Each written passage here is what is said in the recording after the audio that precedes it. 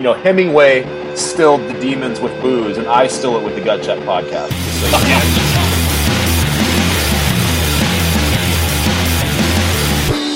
And now, brought to you by Olive Tree Bible Software. Read, study, anywhere. www.olivetree.com. Coming to you live, but not really live, from Gut Check World Headquarters in the capital city of a boxing glove-shaped state, and Gut Check South Command, deep in the belly button above the buckle of the Bible Belt.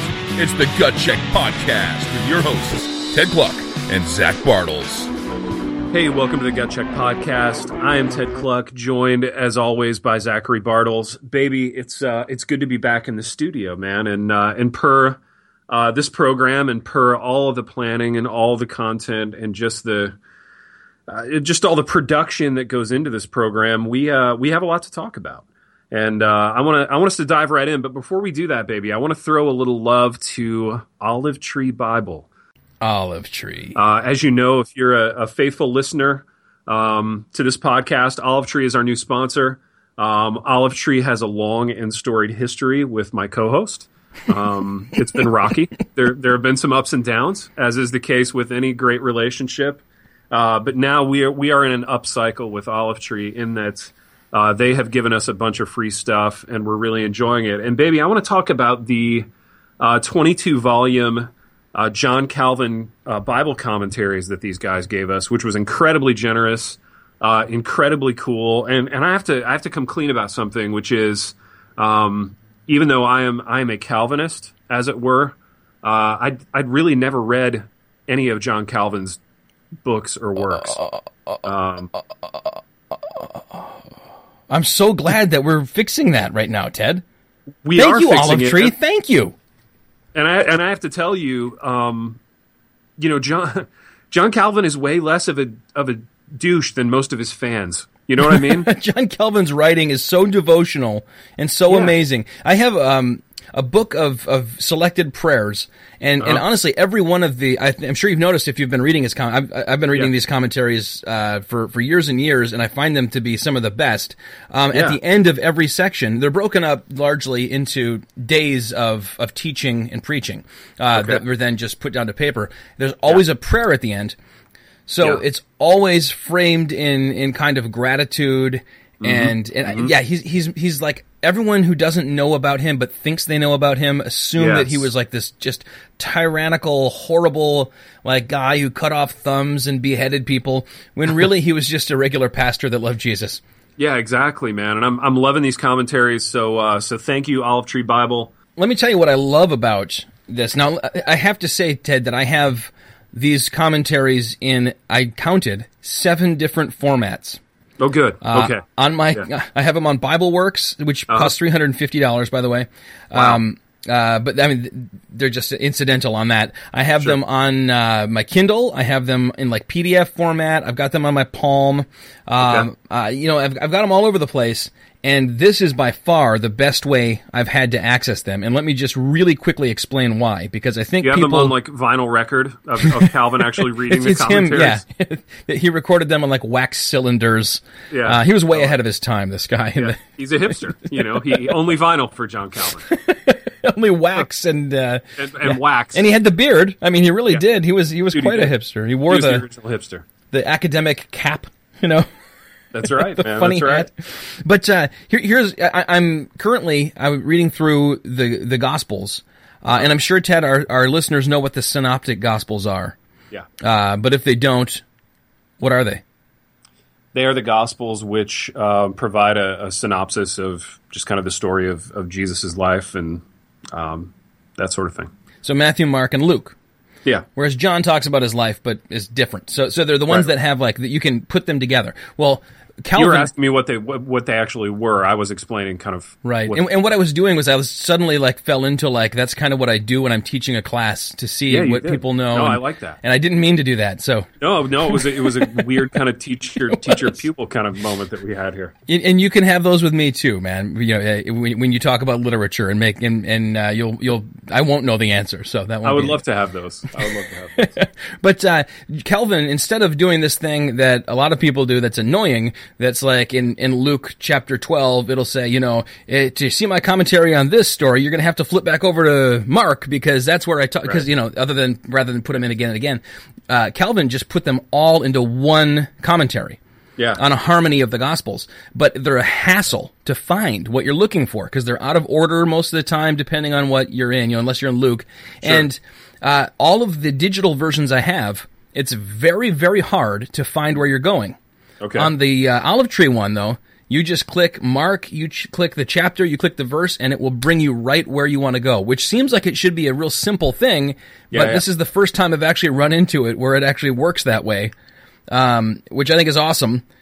Dude, that's awesome. See, I'm doing my my Olive Tree reading right on the app, and the app does an awesome thing in that so you could be reading in Mark, and you can click a little thing like at the bottom of the page that says "Show Calvin's commentaries." Yeah. And then it just appears right there for whatever verse you're on, and it updates automatically. So as I swipe, to turn to another page or another book of the Bible, it just automatically dumps in Calvin's commentaries right where I am. It's unbelievable, dude. It's really, really nice. And when you're on your phone and you happen to pick up your Kindle Touch, or I actually got I'm not humongously impressed with the Windows one, but I'm assuming that they're working on it. The desktop version, it'll all sync up right to. Nice. I should not say that I don't like it. Should I cut that out, or should we leave that in so that it shows that we're not being biased? You could leave it in so that it shows we're not just shills. Right. You can't buy us, Olive Tree. No, you can't. Nobody can buy the Gut Check podcast. Except Olive Tree. Probably for $50 and some free cigars, but still. Several people have bought the Gut Check podcast. Several people have bought the Gut Check. Actually, if you want to buy the Gut Check podcast, we're open to that. Also, the other thing, the Hebrew and Greek fonts are all messed up on a bunch of the versions I have. The PDF that I have, they're just useless. The Hebrew is backwards. It goes left to right instead of right to left, and everything is just perfect. So if you're a pastor and you want to not have to lug 3 giant volumes, to Starbucks where you're going to do your incarnational sermon prep, that's right. This is the way to go, man. This Olive Tree stuff is amazing. It really is. So thank you, Olive Tree. We will enjoy whatever time we have together. It's sort of like you're dating a really hot girl, but you can see that on the horizon, you're gonna part ways. You're about to go to college, and it's not going to work out. That's sort of how I feel about Olive Tree. You're getting great gifts from the girl in the meantime that you're going to get to keep forever. Yeah. And Missional Wear is kind of the girl that we're talking to on the side that we're interested in. So. And we might actually date them both at the same time for a while, but it's okay in this case. Yeah, it's okay in this case. In real life, it would be bad, but in our case, it's okay, and we actually want that to happen. So, Olive Tree, I envision as just stay with me here. Olive Tree, I envision is sort of like the blonde, tall, kind of thick-ankled West Michigan girl. Okay. Missional Wear. Everyone realized that from Ted and my point of view, that's not a bad thing at all. No, that's a compliment. Yeah. But Missional Wear, I see as sort of the dark eyeliner, kind of hot. Misty. Yeah, the Misty character, exactly. The sort of hot theater girl. You know what I mean? So we're like Alex Roth. We're like Alex Roth. Yeah, it's all coming together, baby. So Missional Wear, if you're out there, if you're listening, you are the hot theater girl. And we would like to be in relationship with you as well. And by that, I mean we'd like you to sponsor our program. I think that we need to throw an extra week in addition onto what we had promised Olive Tree. Okay. Because we spent some of their time telling a different sponsor that we're really wanting them and looking forward to. Baby, but you know what this is? I agree. I'm happy to give them another week. But you know what this is? This is. And Olive Tree has to know this because they're swimming with the sharks now. This is the cutthroat world of business, Zach. I'm like a shrewd Wall Street bond trader. You know what I mean? You're the wolf of podcast. I'm the wolf of podcast. I look at Olive Tree and I don't see people. I just see dollar signs. You know what I mean? I'm pacing my office right now in like a headset. And I know that you're wearing suit pants and the vest, but not the jacket. Yeah, I've thrown off the jacket because I'm so intense about what I'm doing, about the business that I'm conducting. Scratch that. You don't even have the vest. You have the suspenders on, like the 80s suspenders. I have the suspenders. I still have the necktie on, but I have the top button unbuttoned. Like the Mikey Douglas look from Wall Street. Yeah. Yes. The Mikey Douglas look, man. That's how much of a shark I am when it comes to business. And on the wall is like one of those big LED light tickers going by. Dude, yeah. And it's the olive tree symbol is there, and then the missional wear, MWR. MWR, and it's like down a couple points because they haven't yet reached out to us, you know? They keep reaching out and being like, oh yeah, we're working on it. Yeah. Well, it's going to be awesome. Keep working on it. It is going to be awesome. But in the meantime, Olive Tree currently is awesome. So go to olivetree.com, and here the cool thing is, Ted, you got going on that before you even opened any of the free stuff because it comes with free stuff. So download the app, and you'll be immediately moving. You'll be immediately reading and studying anywhere. That's their slogan. Now, baby, speaking of apps, man, I have to ask you, how is life with a smartphone treating you? I love it. I love it, and I feel like I can feel my pre-smartphone self judging me. Yes, I'm not at a restaurant. We're still very intent about you keep your phone in your pocket. We're not like the two obnoxious people just slack jawed. Yeah. But this morning I dropped my kid off at swim camp. Yeah. And I wasn't sure the best way to get here, and I opened my phone and just say to Google, how do I get from here to the church? And it just tells me, turn by turn. I love it. But here's something funny, Ted. Yeah. There's a lady, you've met this elderly lady who is the part-time secretary at my church. Yeah. And somehow...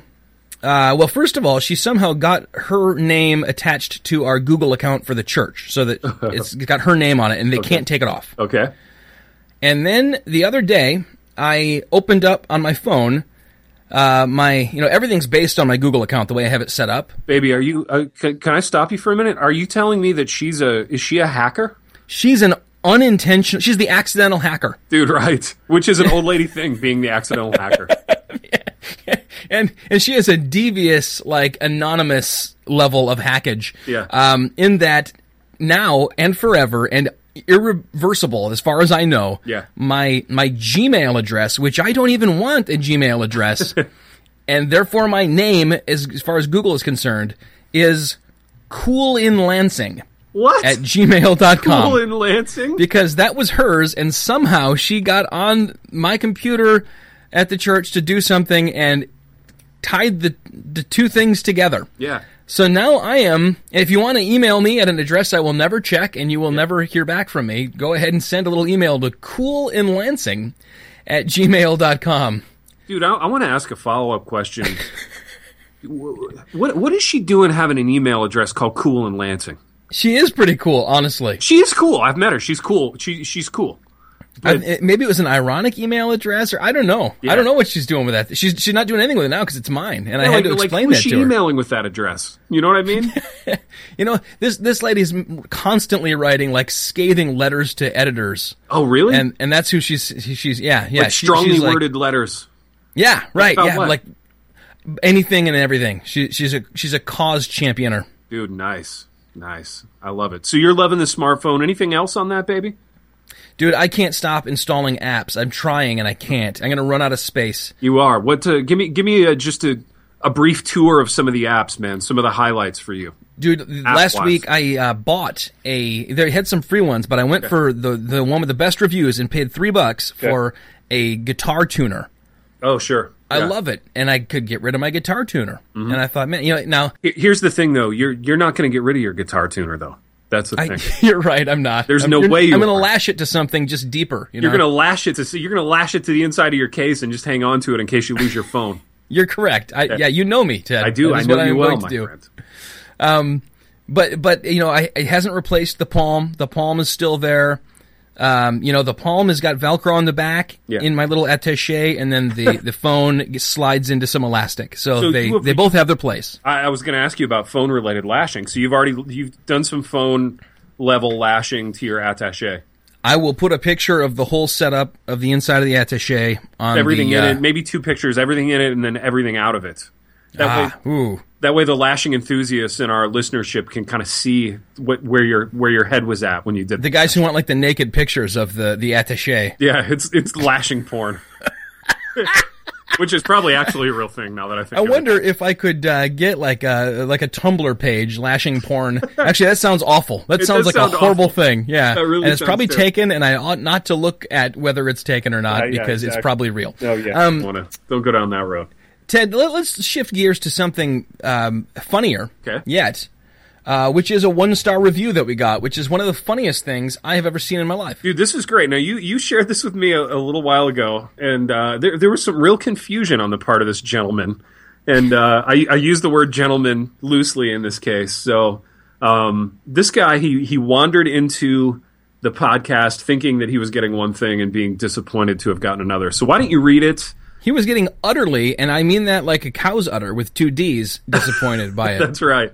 Now, yeah, we're going to have to read this thing and kind of pause to give all the spelling and grammatical kind of nightmares that we encounter in this thing. So yeah, get us into it here, Zach. So here it is. This is 1 star, complete and utter, UDDER, garbage. Okay. The guy's name on iTunes is #SJW. Okay, good. Which tells you a little bit about him. Yeah. And I thought that was mostly just a term that was like used pejoratively about people and not something that was usually a self-designation. But wait, I don't even know this term, Zach. Social justice warrior.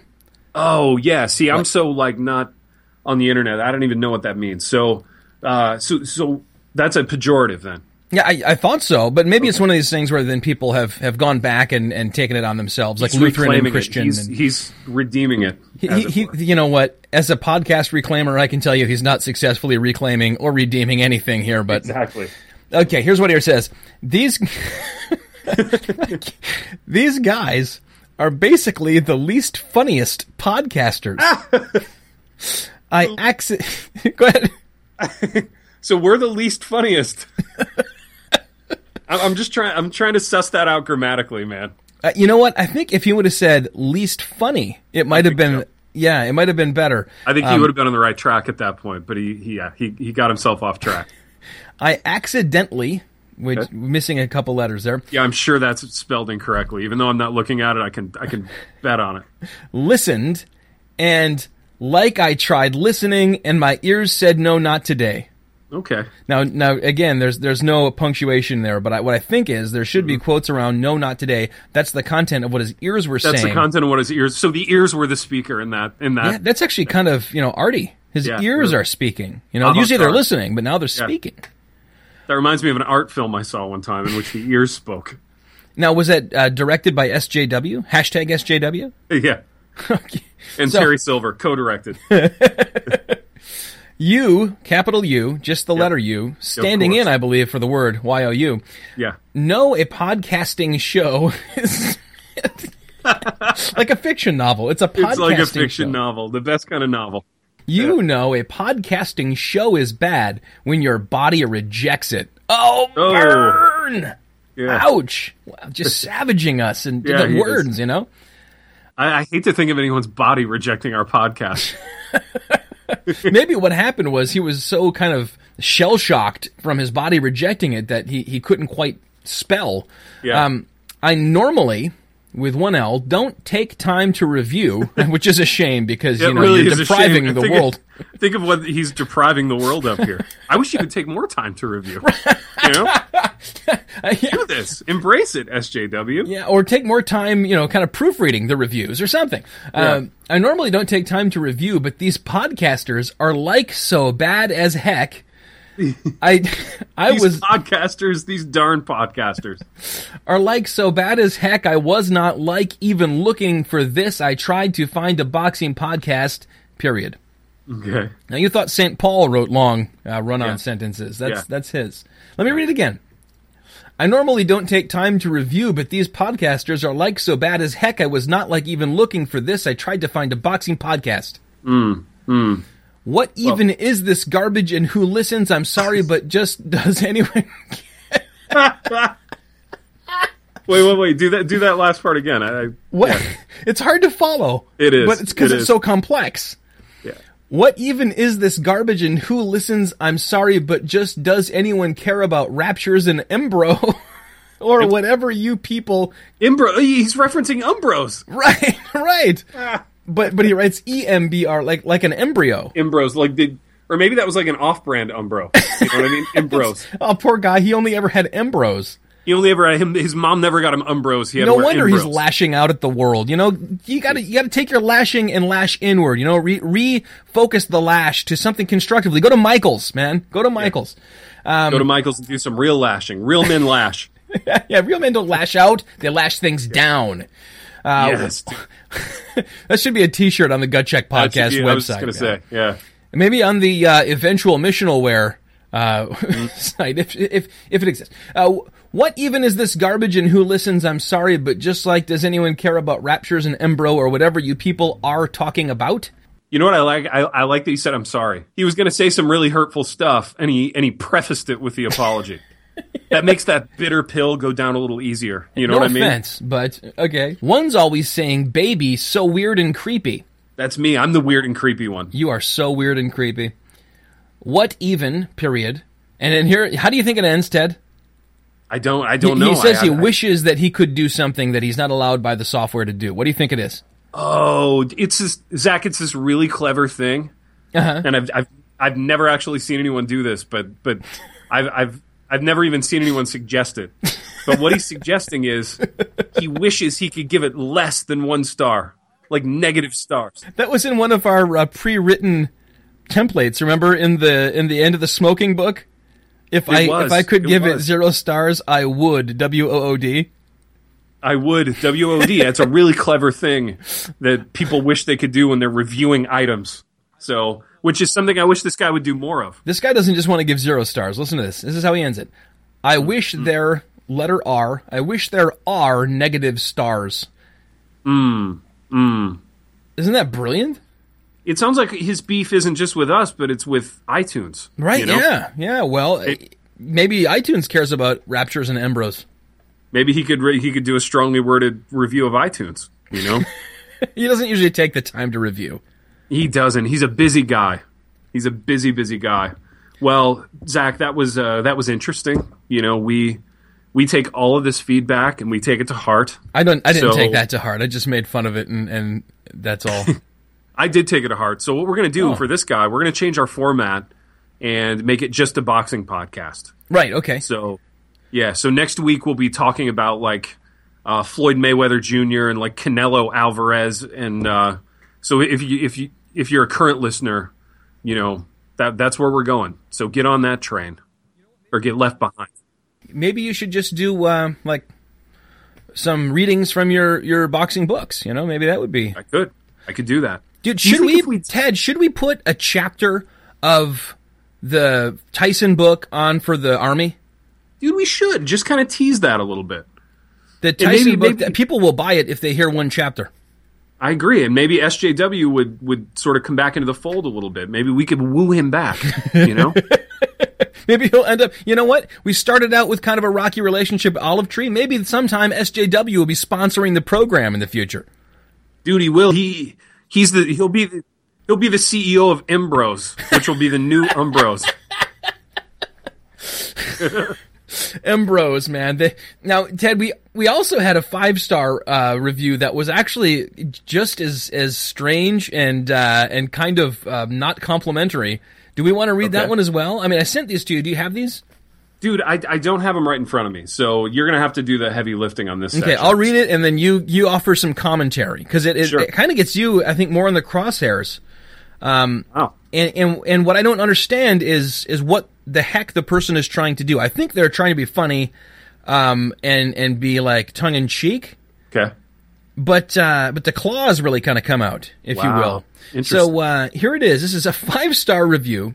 Okay. A quote-unquote rant of a review is what it's called, which of course is a reference to the Happy Rant. So you know this is someone who listens to you and Pipe and man, dude, man, baby, dude, man. Worlds colliding here. Yeah, exactly. Podcasts colliding. How few people probably that listen to this podcast have even heard of that one, right? I know, it's crazy. Okay, so apparently, now I'm just going to say right off the bat, this one lacks the hilarious gaffes in spelling and grammar. Okay. So points off for that to begin with. Apparently, being a writer gives one the credence to abhor prodigiousness, such as Lord of the Rings, yet somehow laud 80s mediocrity, a.k.a. Die Hard. Now, that makes me angry. Dude, this guy's a good writer, though, man. You know why? There's a lot of 50-cent words in there. There's a lot of big words in there. Yeah. This guy should be doing the writing. Right, yeah. Nope. And ideally, this is one of your peers. Dude, what am I doing here? You know? I mean, seriously. Continue. I want to hear more of this writing. It's like, it's musical. I like the music and the pace of it. You know what I mean? It's like Chaucer. It's like a poem. You know? It's like a sonnet. I feel someone should be playing a lute with it. Someone should be playing. I'm going to play a lute right now while you read. All right, Mr. Cluck with a C. Mr. Cluck sounds like a prepubescent Greg Dutcher. And I don't know who Greg Dutcher is. Greg Dutcher is the guy who did the hilarious James King thing from the last episode. Which, as we record this, I haven't yet posted, and I think has nothing but the highest of regard for you, your books, and everything about you. I don't know why they're bringing him into the mix. Yeah. So I sound like a prepubescent version of him, like a 9-year-old Greg Dutcher. Right. I don't understand that. Like if you had like a high voice that cracked, I guess that makes sense. But okay. And if I hear him call another man, quote, baby one more time, it will be a real check to the gut. Huh, okay.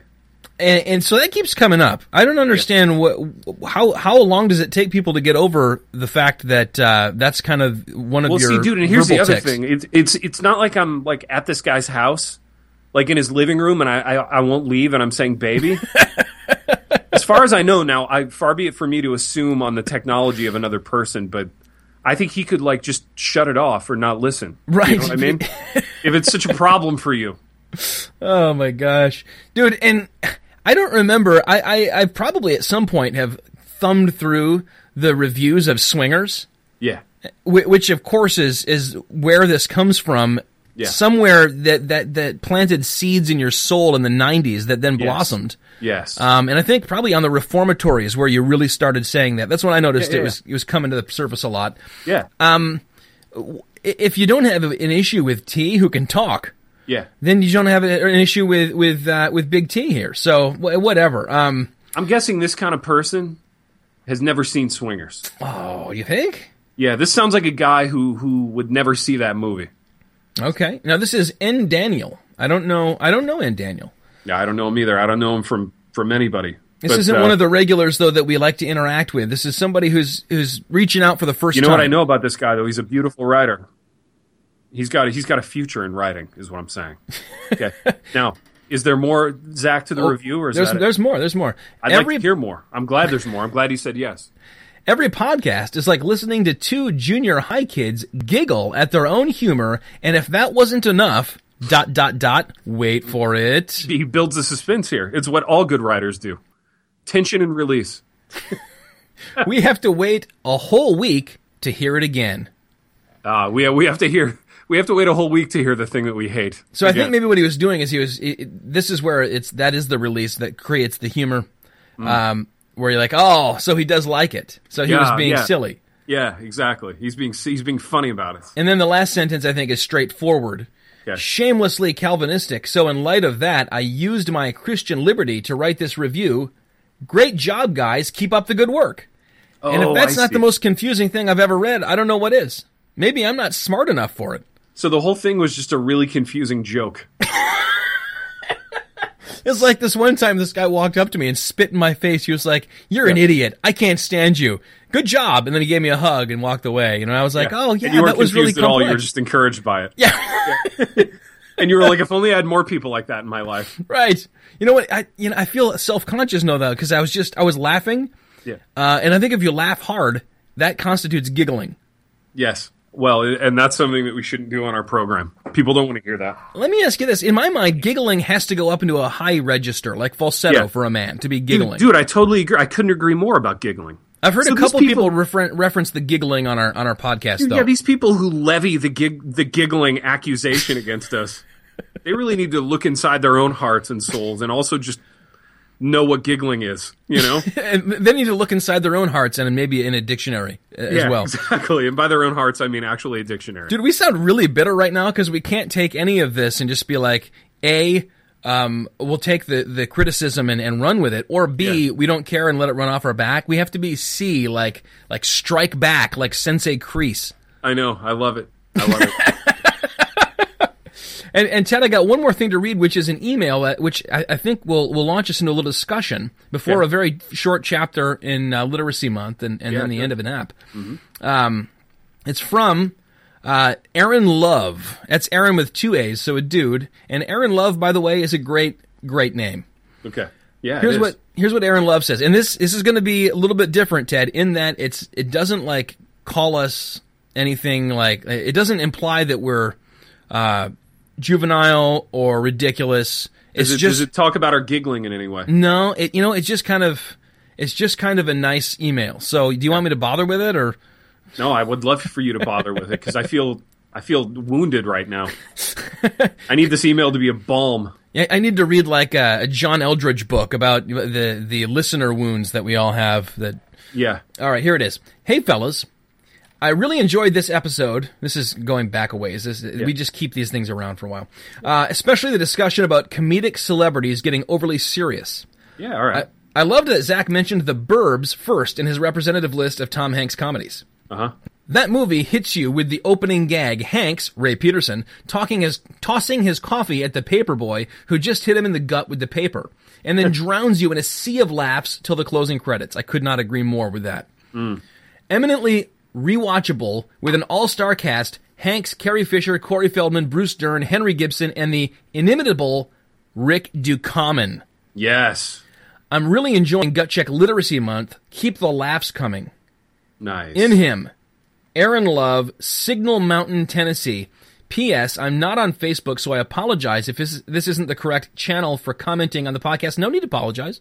No. Every channel is a good channel if the note is fawning in that way. Some people aren't on Facebook. Some people aren't on Twitter. Some people are, certain people don't like us. Certain people don't like Facebook. Certain people really don't like us. Yeah, exactly. PPS. This guy does like us, though. PPS, RE, the subway sneeze incident sounds like the immediate aftermath was about a 9 on the tension scale for Mr. Cluck. That's right. This guy intuits. He knows us. That's great. He knows what our needs are. This guy's my favorite guy so far from these 3 people. Me too. If I was going to quantify of the 3 people who have written, it's this guy far and away is the best. But I love that movie, and what's odd is, as it so happens, we actually had our son watch that with us for the first time on Father's Day. Which is an exciting thing. You're showing a movie that you love to your kid. Yes. I've had this experience. Yeah. Yeah, like with Tommy Boy, we did that. I know you did it with Tommy Boy, with several others. And there's always, I don't know about you, Ted, but I always have a little bit of kind of apprehension. Like, absolutely. I really want him to really love it and laugh at it really hard and find all the same things funny that I do. Because you want to have the enjoyment with him, but then you want to know that he has taste. You know what I mean? Yeah, that we have a lot in common. Yeah. A lot in common, if you will. Yeah, exactly. And aside, don't forget that if you go on our really, really 90s website and click on the boxing glove, you get a little taste of Ducommun. That's still a thing. Except don't have the expectation that when you click on the boxing glove that it'll be anything about boxing. Just full disclosure, it won't be. Yeah, actually, if you check on Wikipedia, Ducommun was a businessman and then an entertainer. Never, I don't believe, a boxer. Never a professional. So if you're looking for a kind of deep, exegesis on Rick Ducommun's boxing career, you're not going to get it via this show. And when he fights, he is a dirty fighter, but yes. he'll bite your finger even if it's already in a splint. He won't punch you. Yeah, that's right. That's right. But what has been your experience? Because this is kind of was my experience with The Burbs. Yeah. And maybe I launched it on my 8-year-old too early for him to get a lot of it. But he kind of laughed when he thought he was supposed to laugh. Sure. When I asked him if he liked it at the end, he was like, yeah, it was pretty good. Yeah. But I don't think that it really clicked with him on the level that... And in my mind, this movie's been built up since I saw it in the theater in like 1987. Yeah. But...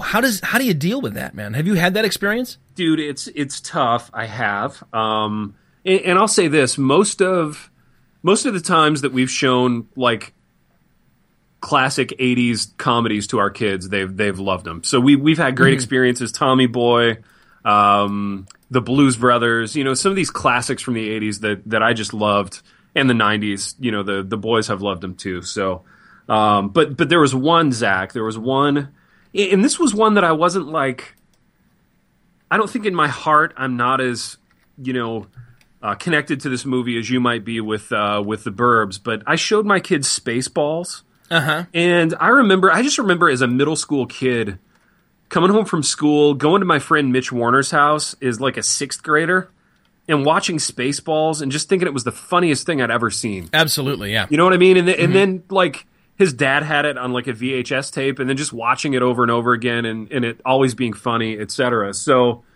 a couple of years ago, I just thought, oh man, the boys are going to love Spaceballs. Dude, I would imagine that Tristan especially would love Spaceballs. I can quote it a lot. I know, that's the crazy thing. Like, I showed it to them, and they were completely, like, unimpressed with it. Like crickets, huh? Dude, like crickets. And I'm like, what's wrong with you guys? This is funny. It's a different kind of humor, dude. Humor changed, like, with and after Seinfeld to the point where if it's not 4 levels of, like, irony and sarcasm, it's not funny. And with a bunch of awkwardness too, like the awkwardness being milked for humor was kind of a new thing with like The Office and stuff. Dude, you're so right, man. You're so right. So yeah, just like the straightforward, like physical, funny situation. Yeah. Physical comedy mixed with like setup, punchline, follow up. Yeah, like that kind of thing. I think it fails to connect, and yet. For some reason, a lot of young people, which we discussed earlier, are really into like the reboot of Full House, which is that old kind of thing. I don't know, dude. It's the old kind of thing, and I would argue that the people who love Full House don't love it because it's funny. It's not funny. It's. I think they love it because it's it's heartwarming. It's a story. It's a straightforward story. It's comforting at some level. But Candace Cameron's on screen. Cameron's on the screen, yeah, but it's not like classically funny. So I have had the experience. My word to you would be keep trying. Well, I mean, we've had great success. Mr. Mom he loved, Tommy Boy he loved, Dumb and Dumber he really loved. Yeah, okay. See, that's one that I don't even love. Like, really? I've had other dudes show me Dumb and Dumber in hopes of having like the quintessential like dude bonding over Dumb and Dumber kind of experience, and I actually don't even like that movie. So really, yeah, why not? It's going to sound really just stupid of me, but I just don't find it funny. Like all the stuff that happens in the movie that's supposed to be funny, I don't find funny, and maybe I'm guilty at some level, Zach, of some of what you're describing. In that, I don't know, maybe I have been poisoned by the expectation of several levels of irony and like whatever, but yeah, I don't resonate with that movie, and it's not that I don't like dumb humor. Like, I love Tommy Boy, I love like Billy Madison, the Adam Sandler movies from that era. I really enjoy, but yeah, that one just didn't do anything for me. How do you feel about early Jim Carrey in general, like Ace Ventura and that sort of thing? Dude, I'm not a huge fan. I'm kind of indifferent on all that. Okay, well, I wish I were more indifferent on that because it's not smart humor. I mean, obviously, it's called Dumb and Dumber to begin with. It's not something that's going to make you funnier by watching it. It's just going to reinforce like the stupidest ways to be funny. Dude, that's true. But I do love Jim Carrey, and dude, you know what my kids are weirdly into, and this one I did not see coming. So I started watching this show. It has Jerry Seinfeld in it. It's called Comedians in Cars Getting Coffee. Yeah, it's great. I love that. It's so great, and it's so funny, but it's kind of like, very low-key, understated funny in that, some of them aren't funny at all. Some of them are, like, really hilarious, but most of them are somewhere in between, But they really love it. They love the Alec Baldwin one. Like, that's their favorite one. Where he's, like, telling the story about Burt Lancaster and then telling the story about, like, Jerry having a slip and slide and never playing on it. Like, they love that one for some reason. So, well, they're thinky guys. Well, they come by it honestly. You've got them in a cerebral environment. They are thinky. They're going to be insufferable by the time they're adults. Smug and detached. But dude, I got to get going in about 10 minutes. Let's get into the chapter. With the thing. Yeah. All right, baby. Let me call this up here. So what we're looking at here is week, I'm going to say 23 of Gut Check Literacy Month. Yes. It's been a great month, Zach. And what chapter are we? It is chapter 22, Overkill. Overkill. This is one of yours, right? I believe so, yeah. And it's got, again, now that we're into the frantic part of the thing, it goes back and forth quite a bit with section breaks, so let's just take turns on it. Let me set it up a minute. The reason that Rabbi Pastor Avraham is on fire down there is that he has been taped to a bench and icy hot applied to very sensitive part of him by the football team after he pulled a gun on Ted Strongbow and then was easily beat down. Which, that prank is kind of a classic, like, football team thing. This never happened to me, and I think that, like, that's the kind of thing, speaking of Billy Madison, that would, for me, have caused me to, like, make a list for later in life of people to, like, sniper rifle. Yeah, no, I know. And put on the lipstick. And it never happened to me either, but Well, of course it didn't happen. You were probably the icy hot right? Not the icy hot E. No, I was neither. I wasn't a bully. I wasn't a prank guy. I just, I know that it happened to other people, but not me. All right, here we go. Chapter 22, Overkill. Rabbi Pastor Avraham is on fire down there, but he can do nothing to alleviate the pain as he's secured to a locker room bench with a whole roll of athletic tape. He supposes that the burning sensation is proof that the icy hot is working, but that's neither here nor there. His run-in with Ted Strongbow could have gone better, no doubt, but it sure as heck could have gone worse. Rabbi Pastor's intention had been to force the quarterback at gunpoint to accept the state-of-the-art ASFL.com player-fan homing device under his skin.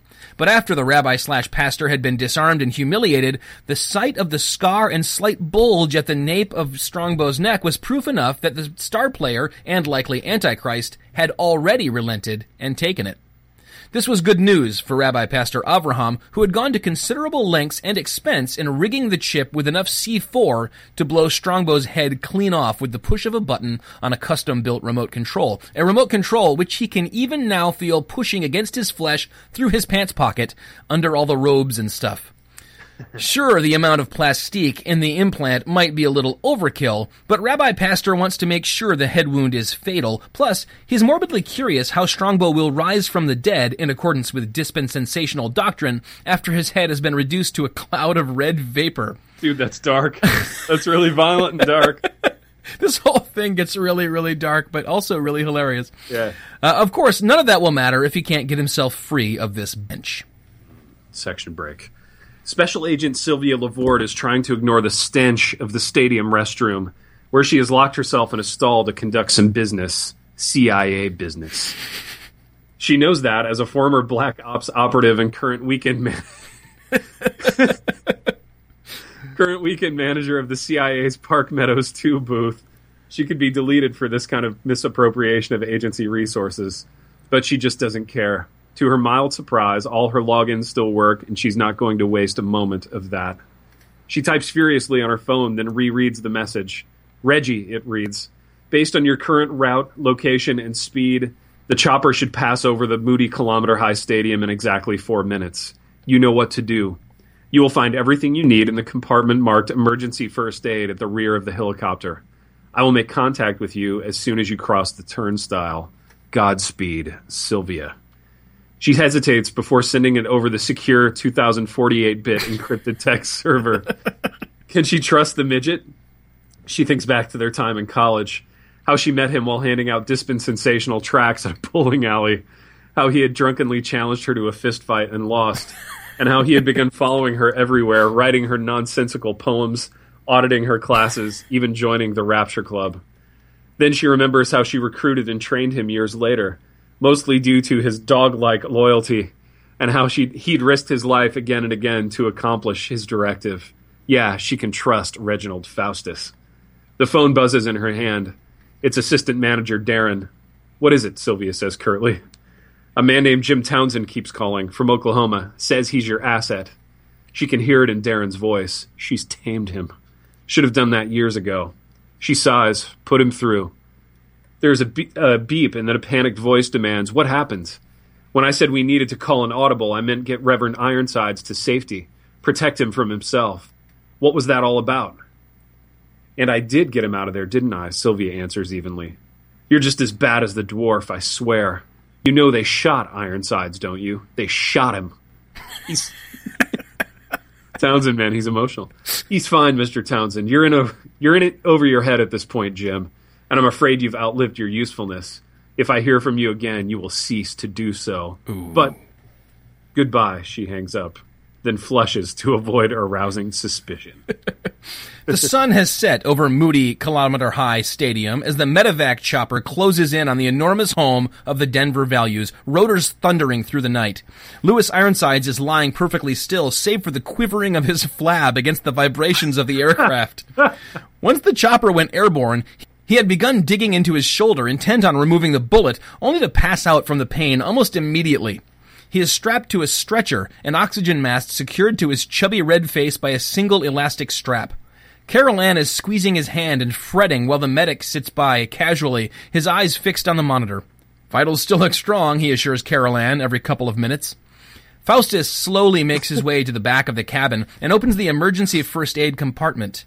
He pushes aside a large pack of gauze to reveal a Springfield .40 caliber handgun, 2 black silk zip cords, and a syringe full of clear liquid.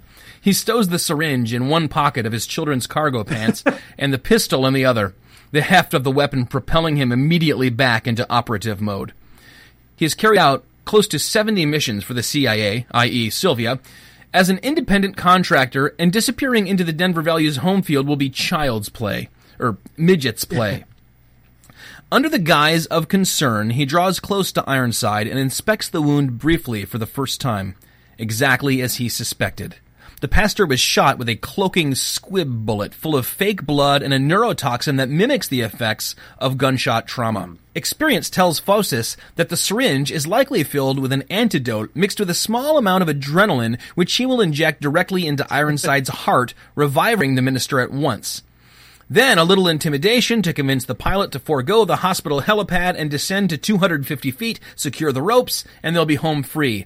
It's beginning to rain, which may complicate things, but Faustus has seen much, much worse. Don't you have a paper to write, Mr. Roth? Professor Wiles asked by reflex. Yes, sir. Come on, Kate nags, yanking his sleeve. Ms. Russell, is that you? Our intrepid alumnus reporter? Yeah, it's me. Or I have to do a woman's voice. Yeah, it's me. I didn't recognize you under all that makeup. I've read your work in Denver today. Congrats on your success. No one, not even James Wiles, knows if he is being sarcastic or not. Thanks, Professor. I'd like to catch up, but... It's going to be really good, Alex is babbling. My paper, I've already started. Alex... Kate says out of the side of her mouth. Did you see that he had a gun? Why would an evangelical football player have a gun in his pants? We need to go. Now. Sorry, Alex mumbles. We've got to go. Who has a gun? Wiles asks. Nothing, Kate says. Nobody. Ted Strongbow? Alex and Kate say nothing. What do you two know about all this? Nothing, Alex says. Really. James Wiles smiles darkly. No, you know something. His eyes flash with an epiphany. Makes perfect sense. You've interviewed Strongbow a few times, haven't you, Miss Russell? He's in league with Van Shrimpy, isn't he? Sorry, she says, grabbing Alex's wrist and yanking him away. Not so fast, the professor says.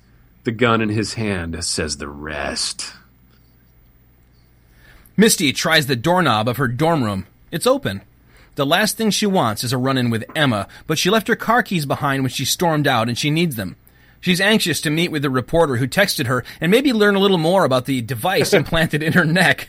Her growing anxiety about the chip had spiked when the thing began pulsing painfully and rhythmically about half an hour ago. What is this thing? Am I going to die?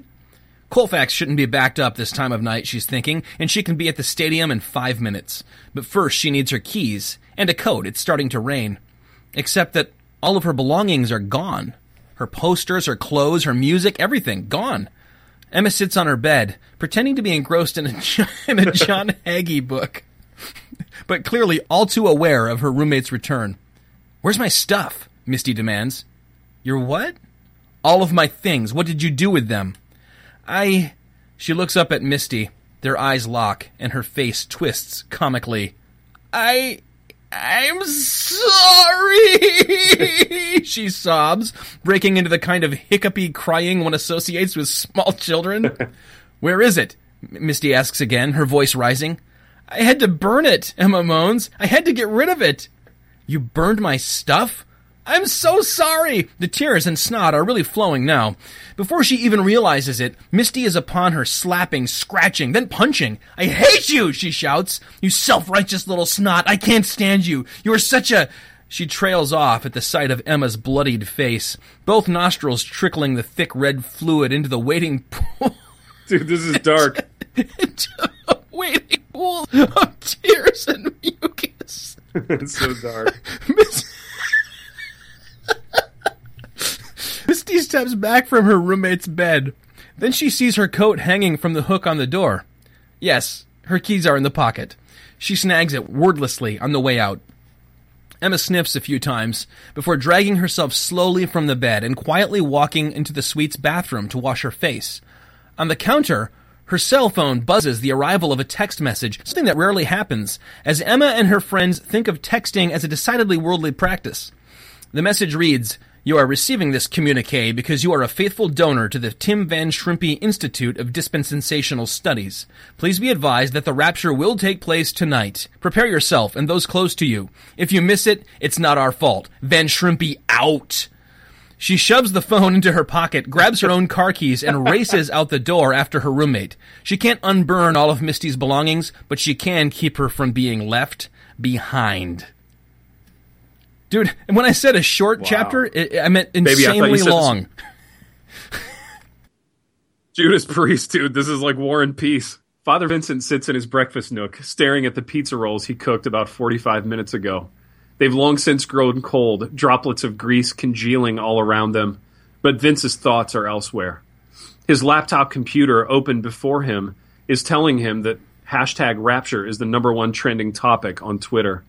The general consensus among the news media seems to be that this sudden spike in interest can be traced back to a mass communication from Tim Van Shrimpey Dispensational Ministries earlier this evening. Next to the laptop lies his cell phone, and next to that, the taser that Father Vincent's secretary loaned to him earlier that day.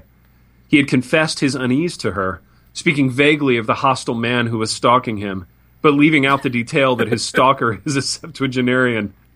Margaret had wrinkled her brow and listened, and then insisted that he hold on to the stun gun for the time being. Her email address is Cool in Lansing. Cool in Denver, right? Yeah, Cool in Denver. A buzz from his cell phone and simultaneous chime of an instant message on his laptop caused the priest to jump, nearly toppling his stool. The phone's display reads, Urgent message. Meet me at the entrance to section 122-336 at Moody Dynex Chick-fil-A Kilometer High Stadium. 20 minutes, matter of life and death. The instant message says the same thing. So does his microwave, beeping and scrolling the text continuously. And the display clock on his oven. Even the little red light on his coffee maker is blinking dots and dashes.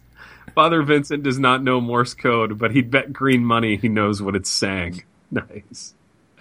Over the course of the past 45 minutes, Rabbi Pastor Abraham has been metrically flexing his core, hoping to burst forth from the athletic tape holding him to the bench.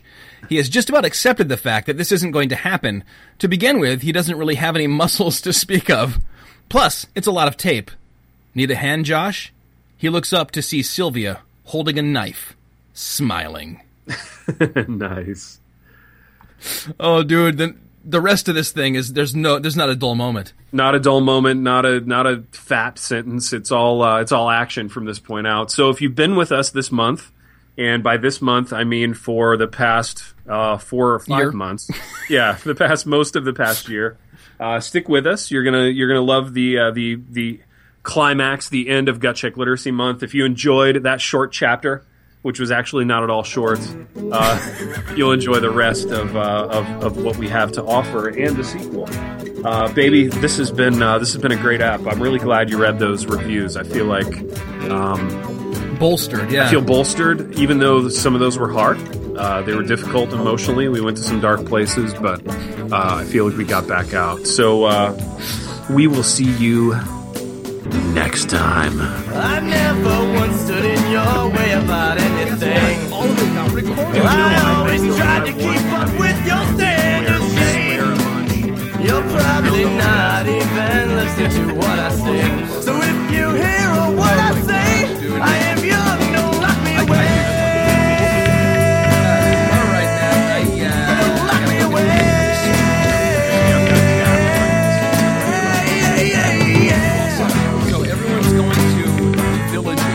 Don't lock me away.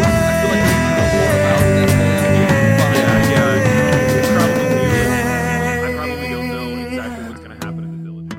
But... Gut Check.